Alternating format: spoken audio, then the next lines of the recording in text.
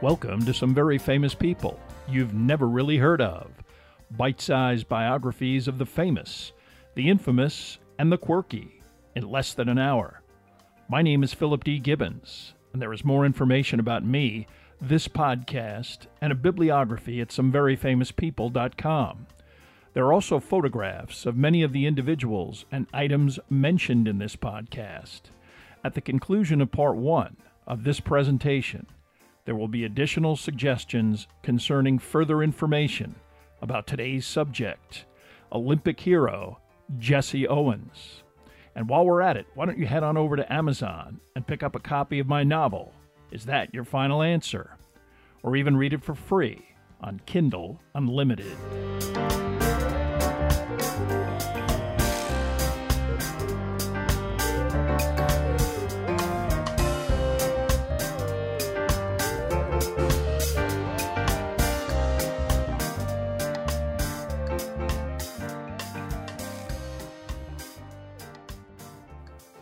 Now let's get started with our story about Jesse Owens. In 1936, Nazi Germany hosted the Summer Olympics in its capital, Berlin. Although the Nazi Party did not come to power until 1933, 2 years after Germany's Olympic selection, Adolf Hitler recognized that this athletic competition was a perfect opportunity to generate propaganda and globally export powerful imagery of a newly transformed country.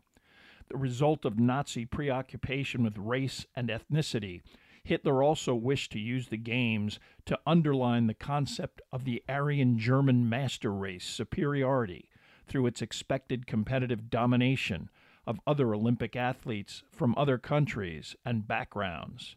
Although most Jews were excluded from the Games, the United States did send 18 African American athletes to compete.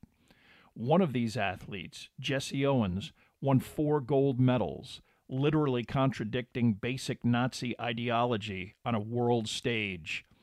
Owens' dramatic performance was not only a remarkable international athletic achievement and political incident, but also an important milestone in American history, almost 11 years before Jackie Robinson broke Major League Baseball's racial prohibition. James Cleveland Jesse Owens was born on September 12, 1913, in Oakville, Alabama, the youngest of 10 children.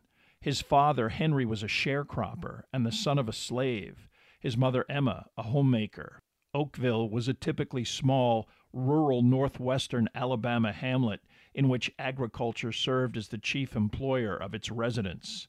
In the early 20th century, 80% of the sharecroppers who worked in the area were white, a demographic that served to increase the endemic racism that prevailed regionally. These individuals comfortable in the knowledge that their race provided at least one superior rung on the prevailing social ladder. Although the Owens family was quite poor, they were not destitute, and Henry Owens was able to provide at least basic sustenance. However, education was minimal and segregated. The local black school only opened sporadically with a volunteer teacher. As a child, Jesse Owens was barely literate.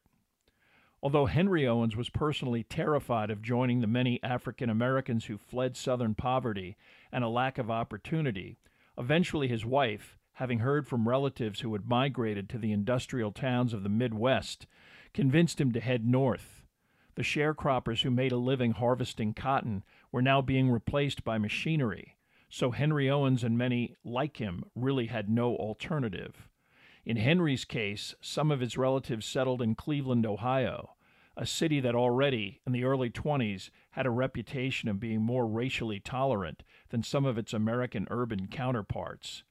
Although racially and ethnically diverse, with many Eastern European immigrants, Cleveland already contained a large black ghetto on its east side, an area that most whites completely avoided.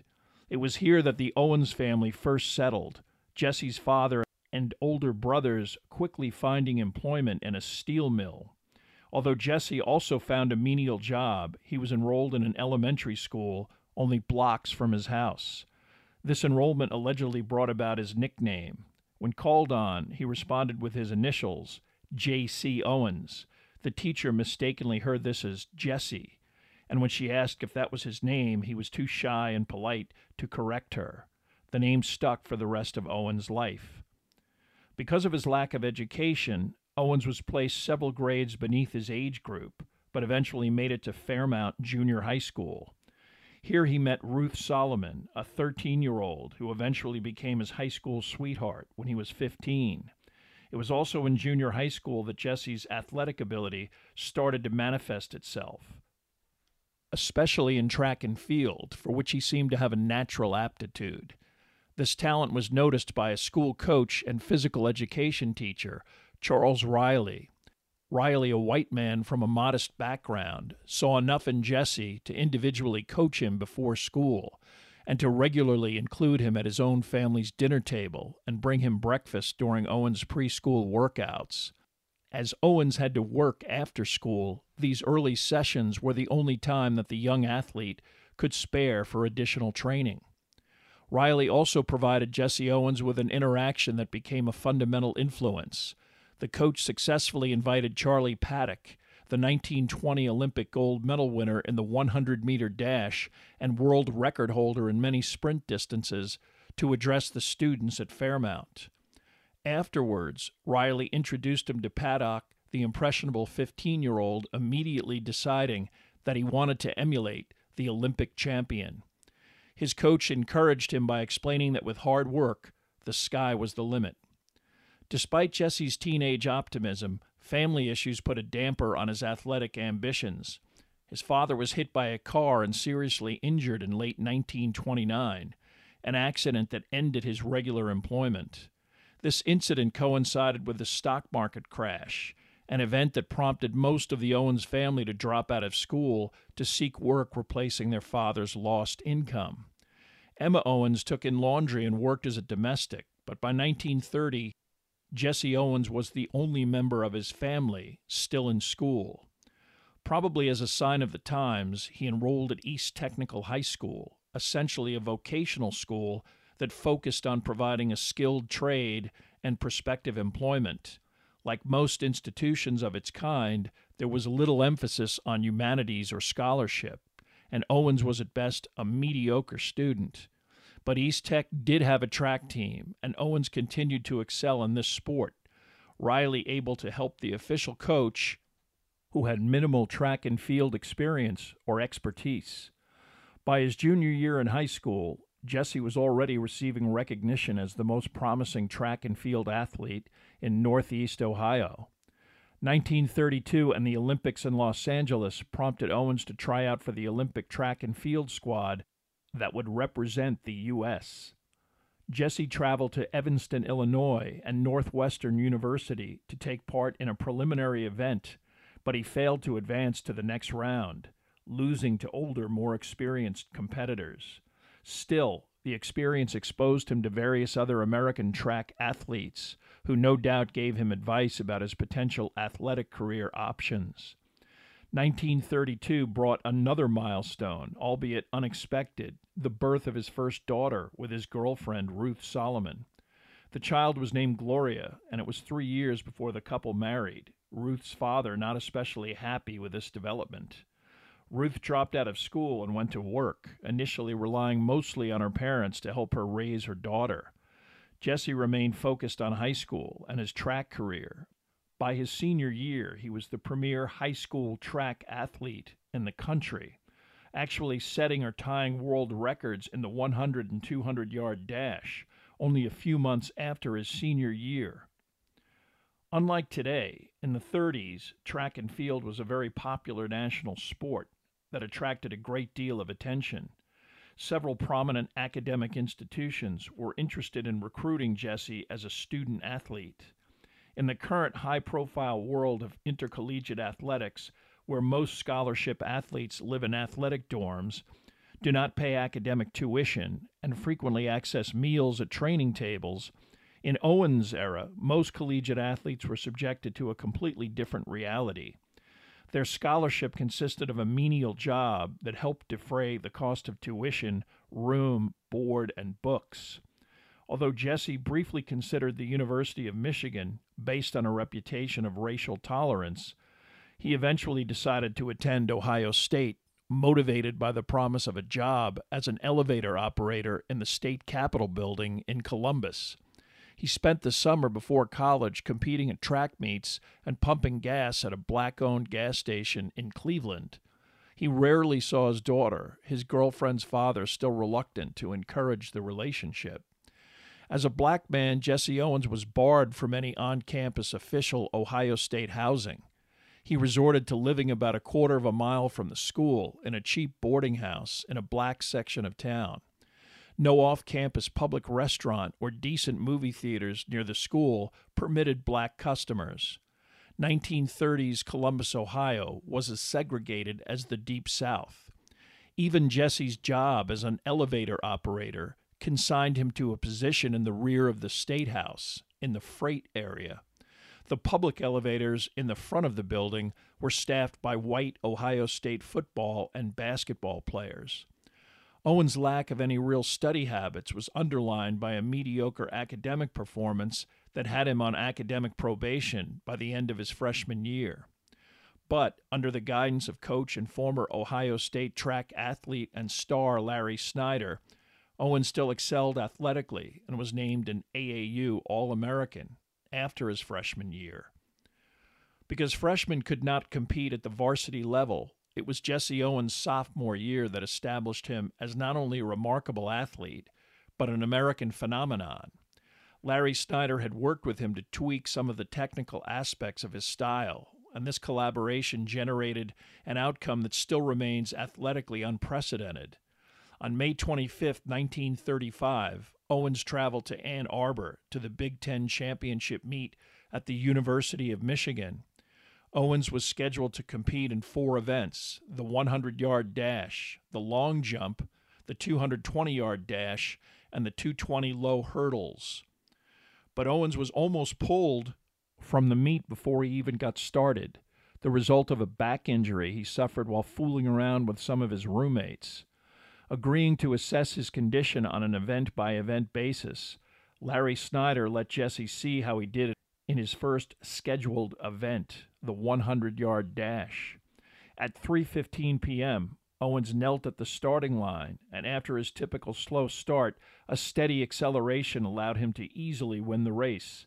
The only question was the time, 3 timers each clocking the winner. All 3 clocked Owens between 9.3 and 9.4 seconds, and closer to the faster number. But based on the prevailing practice of the time period, the higher number was official, 9.4 seconds, Owens still tying the world record. No one would officially run in 9.3 seconds for 13 years. 10 minutes later, trying to conserve energy, Jesse took 1 long jump to break the existing world record by over half a foot, a record that remained unbroken for 25 years. His effort would have placed him 7th as late as the 2008 Olympic Games, 73 years later. Next, 9 minutes after the long jump, at 3:34 p.m., was the 220-yard dash, which he won with a winning time of 20.3 seconds, 0.3 of a second faster than the existing record. At 4 p.m., Owens ran the 220 low hurdles. He was not a particularly good hurdler, but used his superior speed to compensate. On this day, he became the first competitor to break 23 seconds in the event, winning by over 5 yards with a time of 22.6 seconds. In 45 minutes, Jesse Owens had broken or tied 4 world records.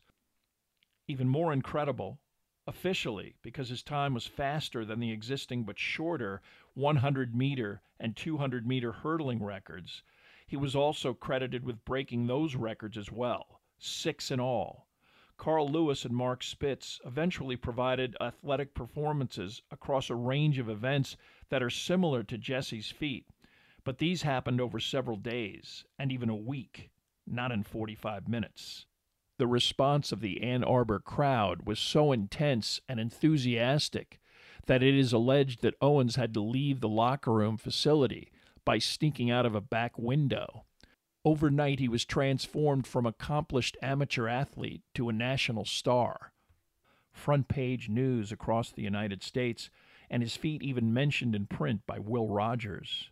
returning late Saturday night to his family home in Cleveland, Owens was again rescued by his former coach, Charles Riley, and taken to the much quieter Riley family Sunday dinner. Newspaper articles already discussed Owens as the world's most famous track athlete and began to anticipate his appearance in the 1936 Olympics. This attention also had a negative aspect not unlike today's celebrity obsession, and Jesse Owens' private life became no longer private.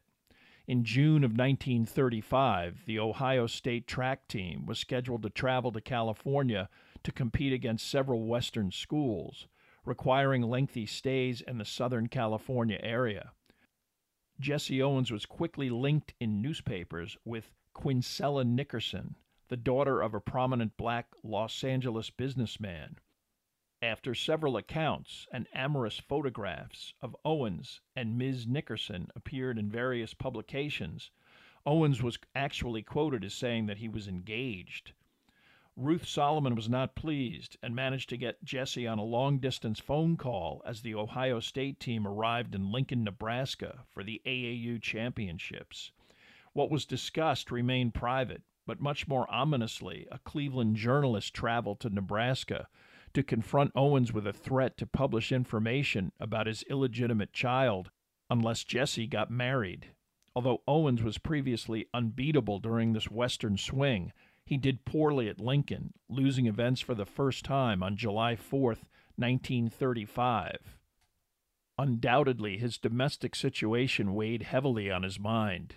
He took an overnight train back to Cleveland and married Minnie Ruth Solomon on July 5, 1935, in her parents' living room.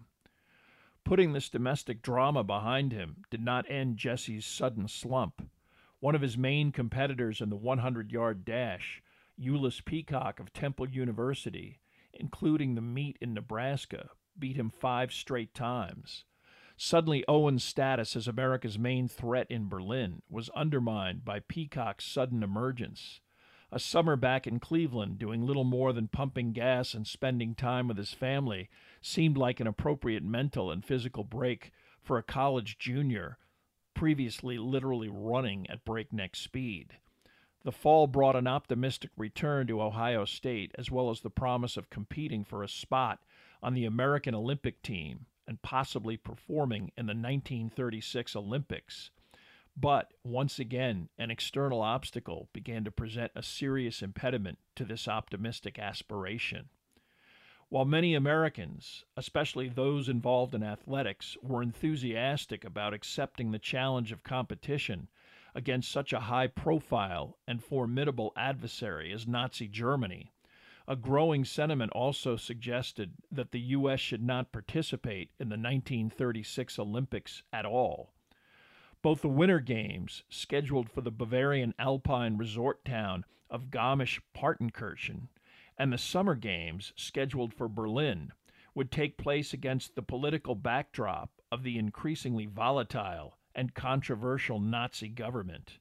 A succession of increasingly discriminatory edicts in Germany concerning German Jewish participation in athletic clubs, culminating in 1935 with the blatantly racist and anti-Semitic Nuremberg laws, codifying the denial of fundamental civil rights to German Jews, created an uproar among the governing bodies of American politics. In late 1935, the AAU officially voted to boycott the 1936 Olympic Games unless Germany relaxed its prohibition against the participation of especially Jewish athletes. Conversely, and fortunately from Nazi Germany's perspective, the head of the American Olympic Committee, Avery Brundage, was adamantly opposed to any interference in American Olympic participation due to politics. Brundage, a wealthy and dictatorial administrator, once famously stated that the Olympic Games belonged to the athletes and not to the politicians. He officially traveled to Germany to assess the situation, and after a series of carefully choreographed interactions with German officials, he was able to convince the IOC to agree to U.S. participation. But this did not end the controversy. In the U.S., Nazi attitudes towards black and other ethnic groups, in addition to Jews, were also controversial. The NAACP officially supported a boycott of the games, concerned not only about German attitudes, but also the potential danger to any black participants. This opposition was not monolithic. In fact, many athletes and journalists questioned why black athletes should oppose Nazi attitudes in a foreign country, but have to accept institutionalized racism in the U.S., including black athletes routinely being barred from some Deep South track meets. Many black athletes, including Jesse Owens, also recognized the Games as a unique opportunity to represent the United States and potentially benefit from athletic success financially. Personally, Jesse was also involved in some setbacks that affected both his reputation and literal athletic standing. After flunking a psychology class and performing poorly in his other coursework, Owens was declared academically ineligible for the fall semester. Although the indoor winter season was not as prestigious as the spring competition, this was not a good start, especially after the lackluster finish of mid-1935. Unlike today's lax amateur athletic environment, the regulations concerning amateur status were both rigorous and frequently arbitrary. In the fall of 1935, the AAU notified Owens that his amateur status was being investigated based on his employment as an honorary page in the Ohio State Legislature. The job was essentially a small stipend and came with potentially zero obligation because it covered a summertime period where most legislative committees were not even in session. Technically, this fell under the heading of payment for a no-show job, which was specifically and strictly forbidden by the AAU. Although an investigation officially cleared Owens of any wrongdoing, the mere suspicion prompted the organization to inform him in early December of his removal from the list of finalists for the prestigious Sullivan Award, annually presented to the best amateur athlete in the U.S. Golfer Bobby Jones and track athlete Glenn Cunningham were among previous winners of the award, and eventual winners included Carl Lewis, Florence Griffith Joyner, Peyton Manning, Bill Bradley, and Michael Phelps, among many other notable names. That an individual who set 4 amateur world records in 45 minutes, probably the most remarkable accomplishment in amateur athletic competition history, was denied this honor over such a petty matter is unfortunate indeed. Eventually, Jesse was able to improve his GPA and became eligible again in the spring of 1936. At the Penn Relays, he won the long jump and the 100-meter dash. Unfortunately for Ulyss Peacock, the sprinter completely tore his hamstring during a preliminary heat, an injury so severe that Peacock was unable to make the 1936 Olympic Games. Owens qualified easily, winning the 100 and 200-meter sprint and the long jump competition at the Olympic trials at Randall's Island. His chief American competition came from Ralph Metcalfe in the 100 and Mac Robinson in the 200. Robinson, the older brother of future Brooklyn Dodger Jackie Robinson. 18 black Americans qualified for the U.S. Olympic team, 2 of them women, almost 4 times the number of African American competitors at the 1932 Olympic Games in Los Angeles. This was somewhat of a comforting development in the black community after the shocking knockout of Joe Louis by German Max Schmeling, a stunning outcome that was trumpeted by Nazi propagandists as a predictable victory by an Aryan Superman over the inferior black boxer only 6 weeks before the Olympic trials. The entire team set sail from New York on July 15th on the SS Manhattan.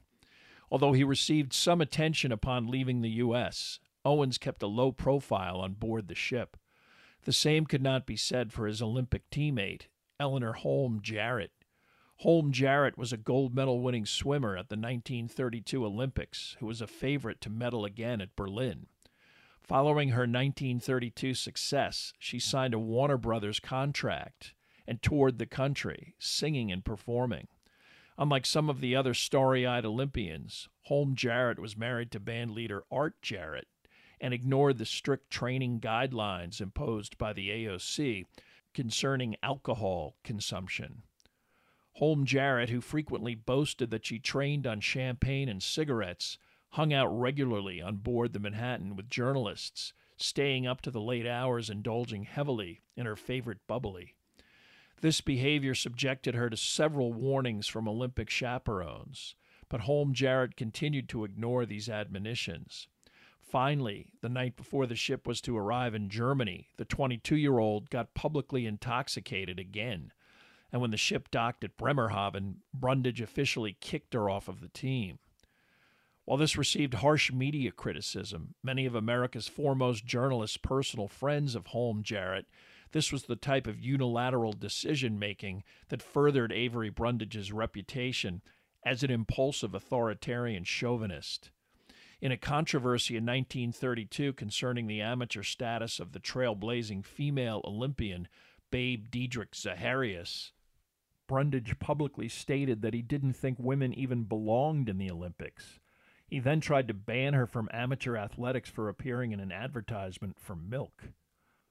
While Owens stayed completely out of the spotlight prior to the Games, he also had the wise Ralph Metcalfe, a black participant in the 1932 Olympics and a more experienced athlete.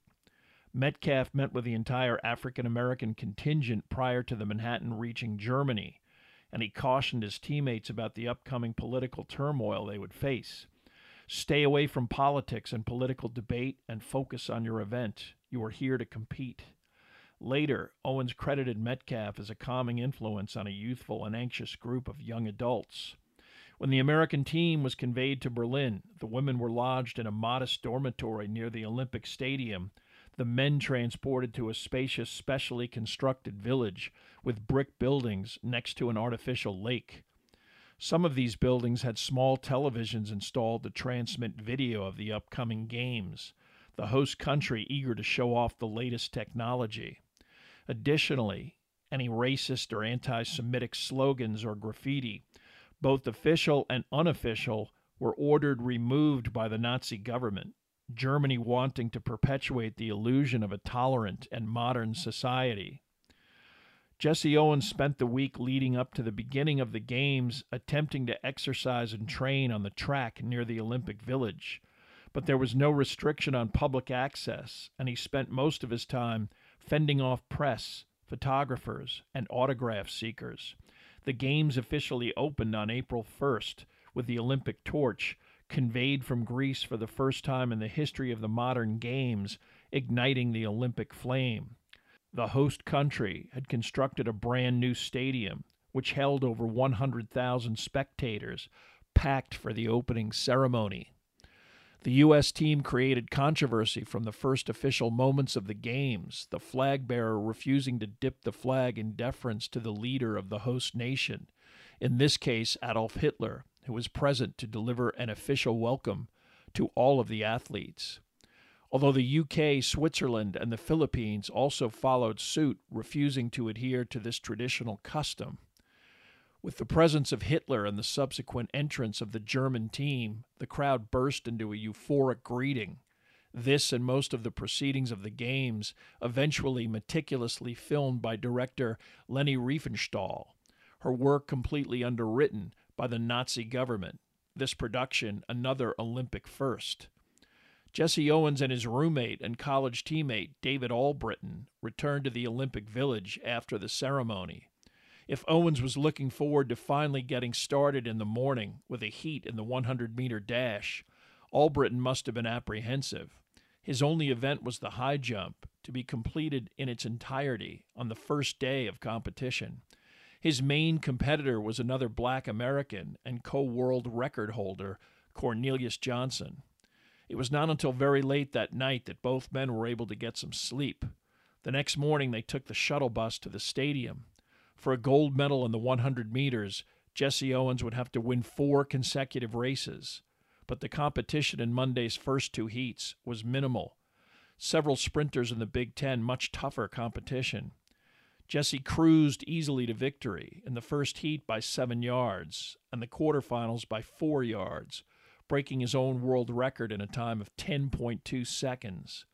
While Owens' victories were not a surprise, what was astonishing was the response of the crowd when his name was announced.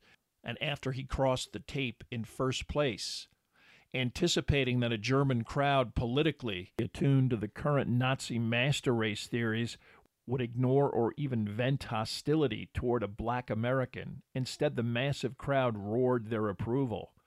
Elsewhere in the stadium, two German athletes were generating their own excitement. Hans Volke and Ottilie Tilly Fleischer won gold in the men's shot put and women's discus, respectively, the first track and field Olympic gold medals ever won by Germany. Afterwards, they were summoned to Hitler's personal box, where both were personally congratulated by Hitler and Hermann Goering. Later in the afternoon, when three Finns swept the medals in the 10,000 meters distance race, they were also invited to Hitler's box and congratulated. This behavior precipitated one of the most controversial and widely dissected incidents in Olympic history. Cornelius Johnson did prevail in the high jump, the last track and field event of the day. Larry Albritton remained tied with two other athletes for second place, and additional jumps were necessary to award the silver and bronze, with Albritton at least officially finishing second. But by the time the event concluded, and with the weather getting progressively colder with rain starting to fall, Adolf Hitler left the arena before the high jump medal ceremony, and without a personal invitation to the black American Johnson. This did not go unnoticed, especially by the American press, who focused the first day's coverage on this perceived snub. It also was noticed by Henri de Baillet-Latour, the president of the International Olympic Committee, who was hoping to lower the volume on politics and did not want Hitler to become the focal point of the current games. He is said to have either forbidden Hitler to personally congratulate winners or to have told Hitler that he needed to congratulate every winner, regardless of race or country of origin. The most popular interpretation is that Hitler, figuring that at least one black man, Jesse Owens, was a shoo-in to win at least one medal, then decided to stop publicly congratulating any of the winners. This controversy had immediate relevance. On Monday, the second day of the Games, when Jesse Owens lined up against five other finalists in the 100-meter sprint at 5 o'clock in the afternoon, he was only seconds away from winning one of the most high-profile events of the entire Olympic Games and the unofficial title of the world's fastest human. Owens shrugged off the ruling that his previous day's world record had been downgraded due to wind enhancement, easily beating American Frank Wyckoff and four other runners in the semifinals. Now the only major hurdle to the gold medal was Ralph Metcalfe, as well as Jesse's assignment to lane 1. With distance runners having already raced on the muddy cinder track, Owens' lane was already uneven and the most rutted of the 6. Sprinters also did not race with blocks. Instead, they used a trowel to dig small holes to enable a fast start. But at least the race officials moved each competitor over by one lane to get Jesse out of the slop. The tension built in the completely quiet stadium as the starter formally told the runners to be auf die Plätze, on your marks, fertig, ready. Jesse Owens anticipated the pistol shot of the start perfectly, getting out to an uncharacteristically brilliant start. Normally, he got off to a slow beginning and wore down opponents with increasing speed, but in this race, he shot out with a commanding lead, which only increased as he approached the midpoint of the race, his comfortable stride in great contrast to the other runners who seemed to be flailing and struggling by comparison. Metcalfe closed some ground in the last few yards, but Owens finished a full 1/10 of a second ahead of him, equaling the world record in 10.3 seconds. Remarkable considering the condition of the surface. Osendarp of Holland beat out Wyckoff to avert a complete American sweep. Hitler did not publicly congratulate any of the winners that day, including the German hammer thrower Karl Hein, who also won gold. Jesse Owens probably didn't even notice, calling the ceremony in which he received his medal and watched as the American flag rose to the playing of the Star-Spangled Banner, the happiest moment of his entire career.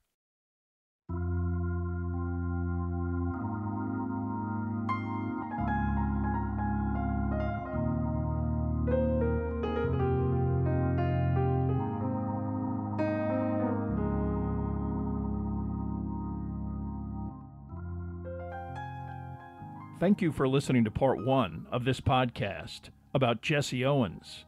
Much of the information for this podcast came from the book Jesse Owens, An American Life by William J. Baker, and Triumph, The Untold Story of Jesse Owens and Hitler's Olympics. There are also additional photographs, bibliographical and musical information at someveryfamouspeople.com. If you have enjoyed this presentation, please like us at our Facebook page, Some Very Famous People, and follow us on Twitter at Philip D. Gibbons. Also rate us on iTunes, and if you have the time, leave a brief review.